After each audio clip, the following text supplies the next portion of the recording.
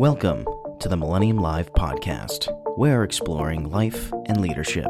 Meet Dennis Mullahy, a seasoned leader in the retail industry with a proven track record of driving results and fostering a culture of strong leadership. With a wealth of experience in both operational management and corporate strategy development spanning over 30 years, Dennis has been a key player in shaping the success of several prominent retail organizations. He served as the Executive Vice President of Supply Chain and IT at Michaels. He played a crucial role in driving the company's supply chain strategy, overseeing international transportation, distribution center operations for both brick-and-mortar stores and e-commerce, and custom frame manufacturing. Before joining Michaels in 2013, Dennis held the position of Senior Vice President at Ulta, where he was responsible for merchandise planning, inventory management, distribution, logistics, transportation, and overall supply chain strategy. Throughout his career, he accumulated valuable experience during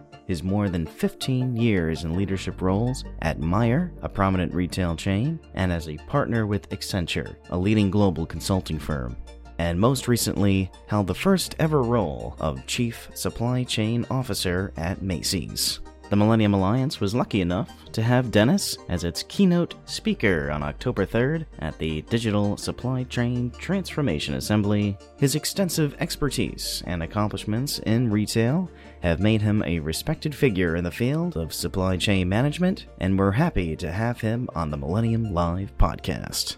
Hello there, Millennium Live listeners. Connor Toohey here, and I'm happy to be back for another great episode. He is just such a leader in supply chain, in the industry. Dennis, welcome to the Millennium Live podcast. It's really a pleasure to have you on today. Hey, Connor, it's a pleasure to be on. I'm looking forward to the conversation. I thoroughly enjoyed the conference in Barton Creek. I thought it was very well done and a lot of great people. So I'm looking forward to today and looking forward to sharing with you and the listeners whatever's on your mind. I appreciate that. And I want to start this podcast episode kind of diving into your past. Prior to having a great career, you were just a young kid growing up in Findlay, Ohio. So how was growing up in Findlay, Ohio? I mean, you had a pretty great upbringing. You had your mom and dad. They both worked at Marathon Oil Company, as you said, prior to the podcast. You met your wife in high school and just celebrated 40 years with her. What's it like growing up in Findlay, Ohio? Findlay's a small town. You get a lot of the small town vibes, but you also don't have all the big city pieces that go along with it. And so it was enjoyable. I was there my entire childhood all the way until I left to go to college. But from a small town perspective, a lot of times you're in a small town and you're thinking, geez, I can't wait to get out and go do something and see the world. And then when you get kids, you're thinking, I kind of need a place where I want to bring them up. And that's kind of what Findlay was. It was a great experience for me. As you mentioned, I met my wife in high school. We got married right out of high school and just celebrated 40 years. Got my first job at the McDonald's across the street from the high school, where I was a manager when I was a junior in high school and ran shifts and really started to learn, at that point about leadership and about working with people and about the importance of team and interacting with, people who aren't like me. We had a very diverse group of folks that worked at that location. So I would say I learned a lot. It kind of shaped a lot of how I think and shaped a lot of kind of who I am. Reminds me every day not to be small-minded, but to think broad about the world, because it's a lot bigger than the small little universe that you may live in. Yeah, well said. And was education something that was stressed in your household? Did your parents stress that education, that you needed to go get a good education? Or did you just naturally want to be, someone who is pretty successful, someone who was driven, someone who took their schoolwork seriously? What was that like for you? What role did education play early on for you, Dennis? A couple of things. One, education was definitely stressed in my household. My mom and dad both came from Michigan. My dad actually only went to school through the 8th grade. This is back in the 40s, 50s.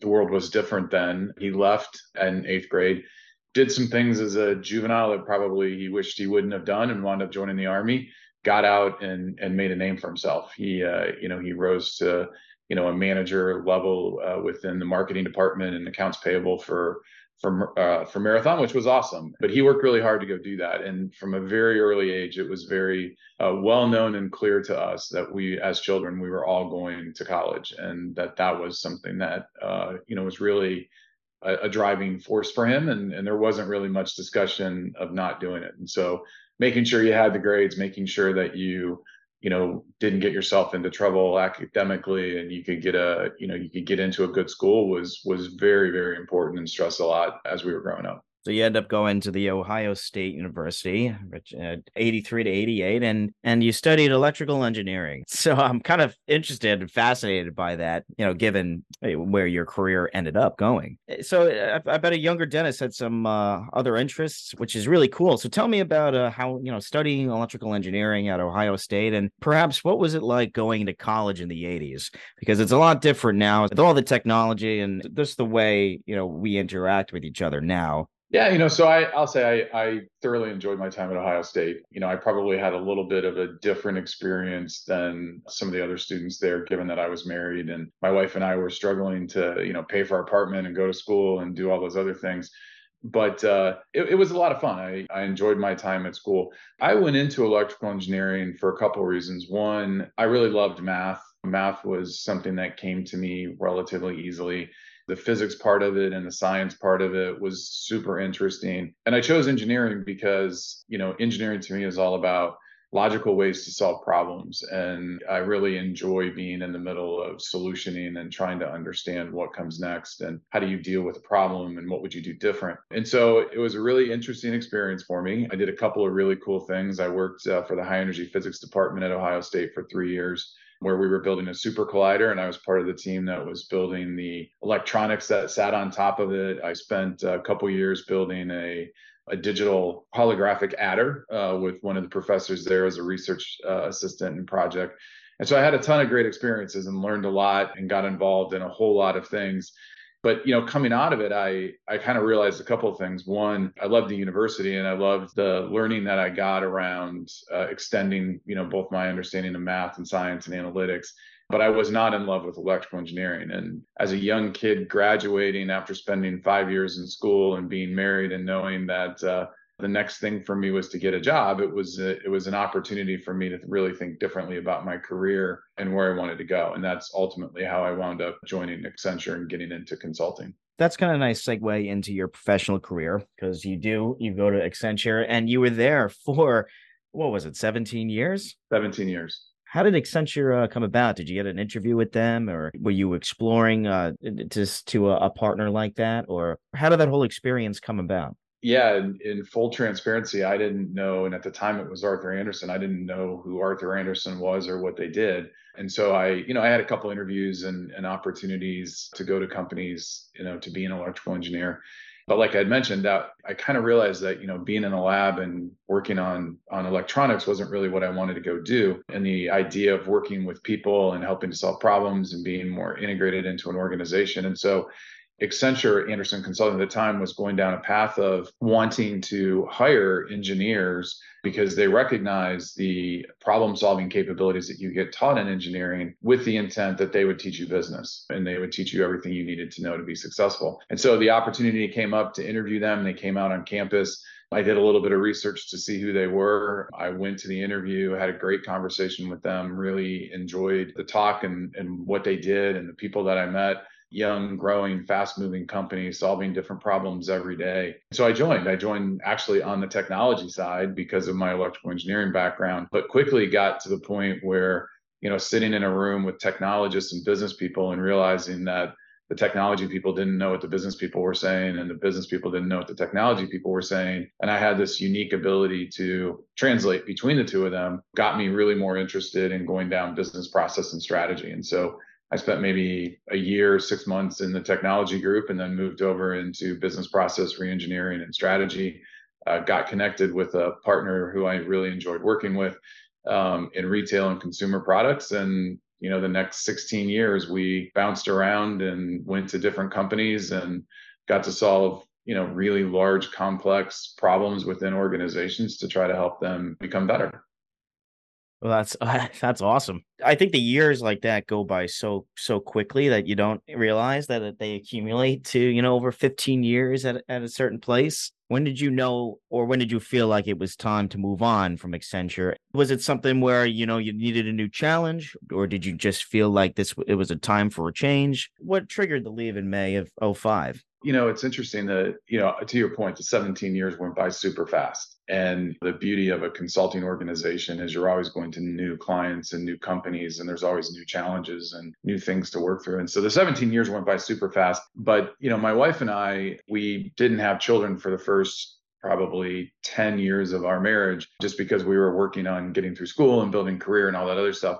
And so, we started to have kids, and, my daughters were getting to the age where there were events going on. And I had been thinking about leaving. Accenture had gone through some changes, right? As I said, when I joined, it was Arthur Andersen, then we became Andersen Consulting, then we became Accenture, getting ready to go public, or we'd actually gone public. And so the company was going through some changes. There was a little bit of a new culture and a new thing going through, which was fine, and it had been very successful for them. I believe my 9-year-old daughter at the time came up to me and said, hey, Dad, I have a choir concert on Tuesday. And then she looked at me and she said, I don't know why I'm telling you, you won't be there. And I was like, that to me was a defining moment of, now it's time for me to leave and focus a little bit on growing my career outside of consulting, and actually, living and growing and leading the teams that I'd been, consulting with, but also get back into spending time with my family and my kids and being able to experience all the things that go along with that. And that's important. Maybe that moment from your daughter was meant to be, and that flashbulb moment that you needed to change. So that led you to Mayor, which was where you became the group vice president of merchandising and supply chain management. Was that the first role that you took on? That was, you were in charge of supply chain. You spent over 6 years there in that role. So talk a little about maybe the skills that you learned there, how that led to some of the other positions that we'll talk about coming up. Yeah. Yeah. So, coming out of consulting, I think is always a challenge, because the consulting world does work differently than what industry does. And your focus and the things that you've got to go do, and your team is different, and the mentality of your team, or the belief that your team has and what they want out of their careers, are different than, most people in consulting, at least back in the day when I was there. And so Meyer offered me, it was actually a really good move for me, and it was a great company to join. It's a family owned business up in the Midwest, super center. So everything from food down to hard lines and fashion and software. Been around for a long time. Actually was the first super center in the United States. But a great group of people and a great team for me to join and really learn how that transition would be and how that transition would work, and gave me the opportunity to really leverage what I'd learned in consulting, both from a problem solving perspective and a leadership perspective, but then enhance that to what does that mean to be in industry, and what does that mean to own it and run it. And so, Meyer was the first opportunity for me to actually have, kind of a P&L type responsibility, where I was responsible for the guy who had to make the decisions on what inventory we were going to carry and where we were going to carry it, how much of it did we need, how was it going to flow, all of those pieces. And so it was different than, being the guy making the suggestions and throwing out ideas, to being the guy that is, okay, now I actually have to go do this, and I have to make this work on an ongoing basis. And it's not just about having a good idea and pushing somebody to implement it. It's about leading and managing and running a team on a daily basis.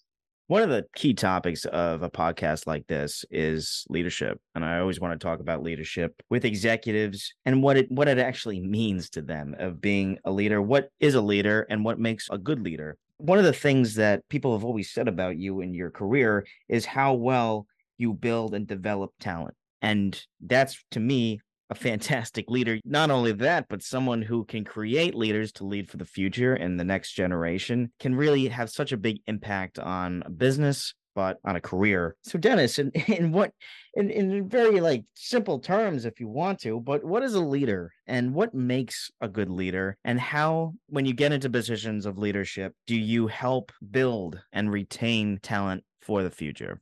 It's a great question. And I agree with you. I think it's a very confusing topic when people talk about it. And so I kind of defined it a little bit in my own way. And I think sometimes people talk about leadership, and when they talk about leadership, they start talking about positions and teams who work for you.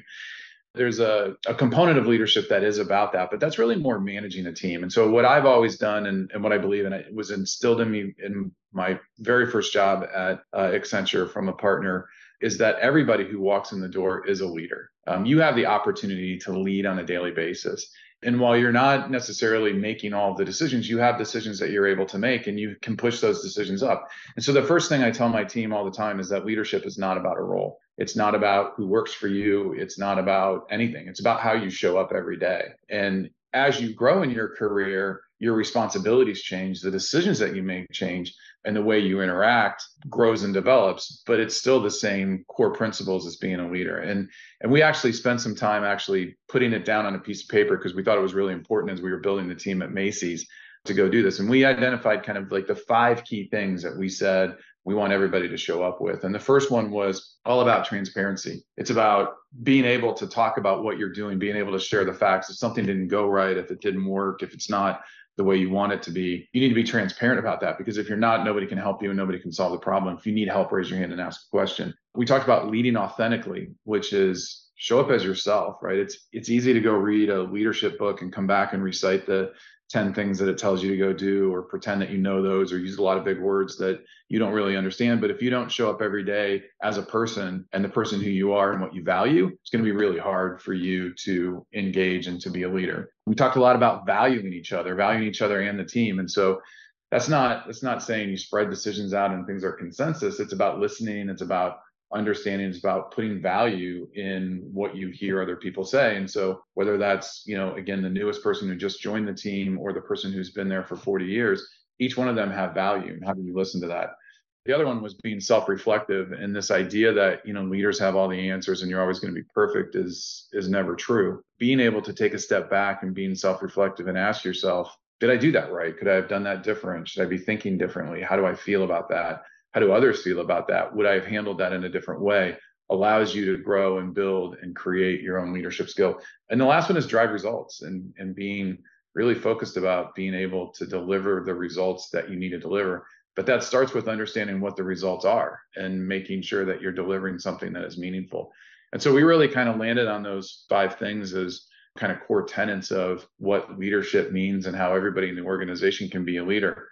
And then what I try to do in my role is empower my team to live that every day. And so I'm a big believer in decision rights and big believer in making sure the organizational structure is set up so that decisions can be made effectively. And so I leverage my team. I very rarely would overstep somebody who works for me, who runs a function, to say, no, we're going to do this in transportation instead of what you wanted to.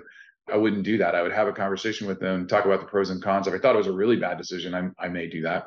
But most of the time, I want them to be accountable for the work that they're doing. I want them to be able to be all of those things I just talked about driving results, and not that it's me, but it's our team in general. And so long-winded way of answering your question, but I do think there's an opportunity for everybody, regardless of first day on the job or last day on the job, to whether you have 50 people working for you or nobody working for you, to show up every day as a leader, as somebody who is going to engage in an organization in a way that allows you to put your input in, allows you to learn and grow and develop, allows you to value the people around you, all of those things that we just talked about.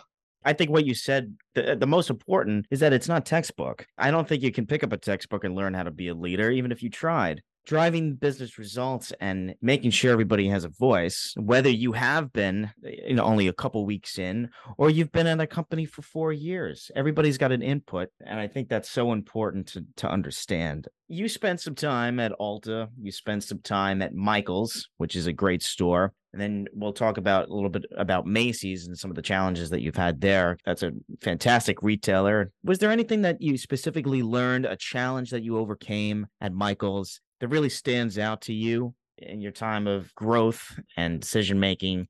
Was there a specific challenge during those years that you remember that you could share with the audience that really stands out, and the solution that you had to it?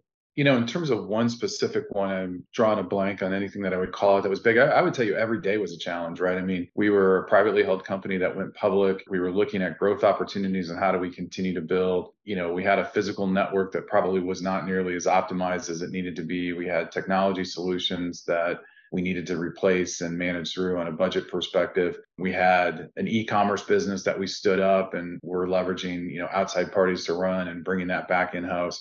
All of those things were opportunities and challenges for us. Moving all the international freight, it mostly comes in from China. And so, being able to pick that stuff up and bring it, and then honestly building my team, right? I inherited a team that was moving on and I needed to go rebuild them and bring in new leaders and bring in new structure and push different thoughts. And so I would tell you, I've never really actually stood back and said, geez, that's the one thing I'd hang my hat on. I look at the accomplishments that we made over time on being able to manage our inventory more productively, to be able to be smarter about what we were buying and where we were putting it, to clean up our operations, get really professional around how we manage our expenses and how we manage our spend, to really address the flow of inventory and product and movement, and try to unwind some of the bigger decisions that were made early on when the company probably didn't know they were going to be where they are today, to say, okay, how do we in the midst of all of this take a physical network and make it do something that it needs to do today but was never built for when it was built. Those were all challenges that we faced on a daily basis. One of the great memories I have is taking the QM2 bus into Manhattan with my great Aunt Pat. She'd always take us into the city. The bus would drop us off right across the street from Macy's, and we'd go in. And we'd always go to Macy's. I just thought it was the biggest store in the world. Strong memories of my mom taking my brother and I to Macy's during the holiday season to see Santa Claus. And we rode up the old escalators on 34th Street. But Macy's is just fascinating to me. And, founded in 1858. It's got great retail brands associated with it, such as Bloomingdale's and Blue Mercury. And it just so happens that you were there during one of the craziest times in our lifetime, COVID-19 pandemic. There's a lot to talk about with Macy's, but just to start, I think it's important to bring up, some of the things that you talked about at the Millennium Alliance event and your keynote, which has a lot to do with omnichannel. Dennis, if you could, just to talk a little bit about what those years were like, kind of describe the overnight change that retail had. How did you really transform such an iconic brand like Macy's into such an omni-channel experience, give it or take the pandemic, because you did such a successful job there, and it shows. It's amazing what Macy's is doing now in on omni-channel experiences. Well, first of all, thank you for that.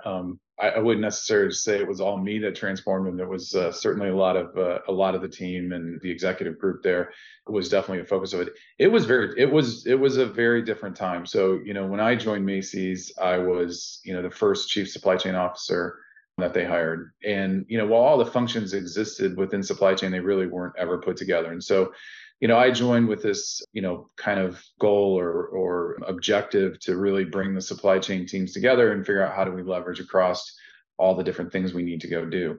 And so that was kind of, 19, getting all of that stuff stood up and put together and building out that plan, and really had just got to the point of laying out, getting the team set. We had made some, strategic changes in our leadership team, getting the team set, getting everybody ready, walking through our strategy together as a group and defining what that was.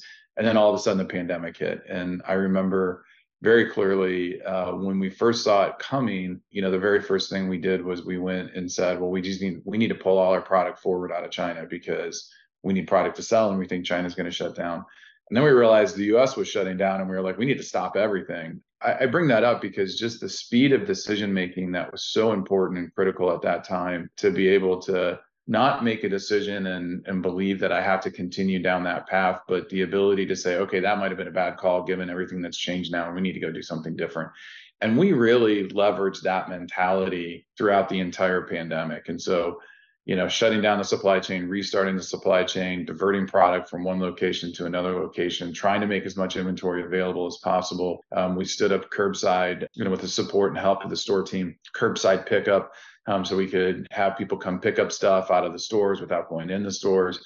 We established all of the social distancing and PPE requirements and everything else that went into putting the building. But honestly, for me, it was really about executing on those leadership principles that we talked about, but also this idea of driving in flexibility and trying to be as smart as we could be about what we thought was going to happen next, make the bets that we needed to make. And if we were wrong, pull the bets that we still could off the table and make a different one. And really through, the balance of 20, that was our mentality. We took that same mentality into 21 as we saw the pandemic kind of start to wind down, but then all the supply chain issues that came up, we did the same thing. It was on a regular basis. Hey, yesterday we thought we were going to do this. Today we need to go do that. How much of that can we move or pull back or change or do something different with?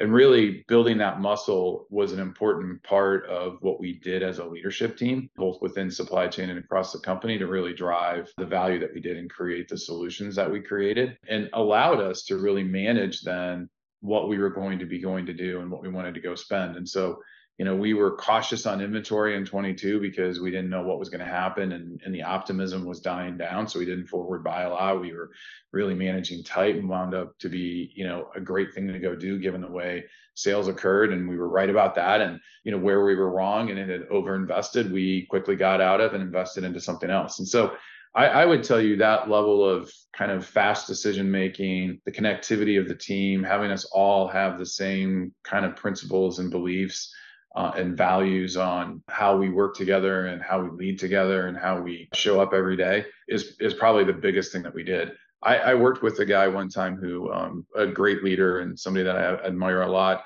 who said to me, look, if I'm not learning every day and teaching every day, it was a bad day. And I take that to work every day of what can I learn today and what can I help others understand? And if I learn something that's going to change what I need to go do, then let's change what we need to go do. But let's also educate and teach and help others so that they can do the same thing. One of the main topics of your keynote at the Millennium Alliance was evolving strategy to keep business moving in the right direction. We also had another panel discussion from our delegates that was moderated by Masha Shunko, a professor at the University of Washington, that when I asked her, I was talking to her a little bit after the assembly ended, and she said that the one biggest takeaway of that whole conversation and really of the whole assembly is that leaders are embracing this value of building relationships, and it's crucial for business. I know you talked about this in your keynote. What is the value of having these great brand partnerships and these great relationships between a supplier and a retailer? Yeah, I think that's a great question, right? I mean, as with anything, when you do something transactional, then the outcome of that transaction is what the outcome is. And unless you know exactly what you want and exactly how the world is going to be and exactly what's going to happen next, transactional relationships can get you in trouble. And so it's really easy to, divide your stuff up and try to get, multiple sources, which sometimes makes sense and sometimes doesn't. Really easy to try to push people to give you, some awesome deal for you that may not look good for them on paper. But at the end of the day, right, everybody's going to go get what they need for their organization. And so I've been a believer for a long time that this idea of creating relationships with the partners that are important to you, whether that's a product partner, whether that's a services partner, a transportation partner, gives you really the best opportunity to manage your business, make sure that you're hitting the marks of what you need to hit and not locking yourself into something that you're not positive is going to happen. And so with the relationships that we built and the structures that we had, we were able to, when we had problems, make phone calls and say, hey, I need more resources, or hey, I might have over forecasted, or hey, I have some capacity, I could take something on, can I help you? And that goes a long way in those situations. And I would argue, we never really know what's going to happen next, right? It's the statement that, the plan is useless, but the act of planning is important. To me, even when you create a strategy and you plant that flag and say, this is what we're going to go do, plant that flag in sand, because tomorrow may be a different day. And tomorrow something may happen that you didn't expect. And the ability to go pick that up and move it is something that you want. And when you put it in concrete, you're stuck to it. And I look at it as, how do you continue to build those opportunities? And there's some things that that are going to be transactional. So I'm not saying this for everything, but there are some things that are going to be transactional. But there's a lot of things out there where the relationships and the partnerships, connectivity into the other organizations and partners that you're working with, that you're counting on to help deliver your business, you need to have that level of flexibility and engagement. Should you always continually push on them to make sure the relationship is the best it could be? Absolutely. But when you start to move away from it, from being a relationship to being transactional, is when I believe you start to put yourself at risk to miss on opportunities that you could have gotten. We had people coming to us saying, hey, I have some containers. Do you want to use them? Absolutely. There's a container shortage. I'll take them 100% of the time. We went to some of our product partners and said, hey, we have some capacity to be able to take some of your product. I know you're struggling. We want your product in. How do we help you with that? Those things are invaluable to managing through your business. Talking a little bit about kind of the future, I want to get into what you're going to be doing next and what you're doing now, which has been great. It was great to have you as a keynote and share your experiences with executives who are out there now facing challenges. There's no denying that supply chains and logistics are always evolving. It's safe to say that the pandemic challenged teams, and then as you said, it's put your flag in the sand. Looking towards the future, Dennis, what do you see the issues that are going on in supply chain that are going to have a big impact in the future? You can even say, thinking about like 10 years from now, in the next decade, excluding a possibility of another event like a pandemic, if you will. What's going to be the biggest challenges going forward across the globe? Is it going to be port congestion? Is it this idea of digital transformation where we're not at there yet? Is it restructuring? Is it inflation? What are your thoughts, Dennis, on where the whole supply chain industry is going? Yeah, good question. I'm going to try not to make any predictions in terms of what's going to happen, but the reality is, a lot of the issues that we faced in 2020 and 2021 weren't necessarily pandemic related. They were structural, they were infrastructure, they were systems. And when you look out across retail in particular, but even supply chains in general, you spend a lot of money to put in a facility, a building, a solution. And as things have changed, and I'll give you a really simple one, right? So you can look at the expectations of digital growth is supposed to be in the, call it 8 to 10% range over the next 5 years. Awesome. That's great. Look at what total retail growth is supposed to be, because it is not 8 to 10%.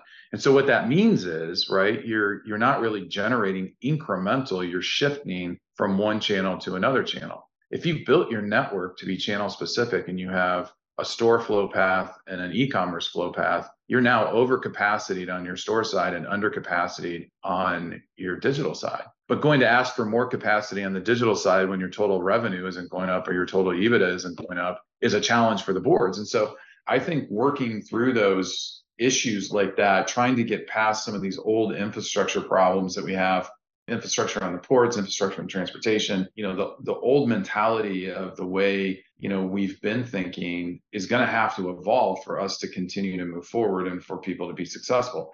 What I've been spending my time doing is working with, both a couple of startup companies that I think are really interesting in trying to solve problems from a different perspective, working with some established companies who are, in the automation space, looking at how do we continue to go help support operational efficiency and effectiveness and improve the flow of goods without, spending, $1 trillion to go replace the entire infrastructure at once. But how do we build onto that? To me, the answer going forward really comes back into that notion that I talked about in the keynote, which was how do you put flexibility into a hardwired network? And there's a technology piece to that. There's an automation piece to that. There is a labor management piece to that. That all has to come together, because really hard to say what the next piece of disruption is going to be or what the next challenge is going to be. There's some that are easy to call out, like I just mentioned on the, the digital side versus the e-commerce side versus the bricks and mortar side. But it's really difficult to work your way through those answers in traditional solution sets without spending a lot of money and not putting yourself in a better EBITDA position, because in general your total growth is not going to be there. So I think it's a really interesting space and time to be. I feel like there's the opportunity for a lot of disruption in the supply chain world, whether that's on the operational side, on the transportation side, on the sourcing side, all of those places that I'm really interested in how organizations are attacking it and what providers can do to help support it. I was also going to ask what you're thinking of doing now that you are officially retired as the chief supply chain officer from Macy's. Is it a full circle moment where you're now going back to consultancy, or is it? Yeah. I think it's worth it sharing your knowledge and experience, with the industry. after as many years as I've had in the corporate world, I'm kind of, at the point where, if I do go back into the corporate world, it's going to be very selective and for something that I find very interesting. But what I'm really focusing my time on now is kind of both. I would say it's kind of three pronged. It's advisory and trying to, work with either PE companies or VC startup companies on how to get growth out of solutions, what solutions make sense, what solutions don't make sense, where to invest, where should we go, to consultancy of, hey, you have a problem, let's talk about the different ways to go solve it, and leveraging, my network and my background to provide a perspective on ways to think about problems maybe differently than the way they've been approached before. And so far, I'll tell you, it's been fun. I've met a ton of great people and a ton of, really interesting folks out there building really unique and creative solutions that I think have the opportunity to really impact, supply chain practices across any industry. And so it's been fun. It's been, it's a little different than waking up every day and, having your calendar booked from 7 a.m. to 7 p.m. But it's been interesting. And so I'm kind of just getting that started and working with some folks I know and putting some feelers out and having some conversations. I feel like I have, a lot to offer people in terms of the way I approach problems and the way I think about it. Not that I have the right answers, but it's certainly, a little bit of a different perspective that I think can help. I get to learn a lot. I mean, I've talked to some robotic companies and that's like super cool to learn all of those things. And so, I'm still in that mental model of I want to learn something every day and teach something every day. And if I can do that, it's a great day. And so I'm kind of focusing my new little startup projects all around that. There's no surprise there, and we're excited to see where that next chapter goes for you, Dennis. There's a reason you are the see-it-all in retail innovation and supply chain. I want to thank you for your time, Dennis. It's great to hear more about your story, about your life, and about your career.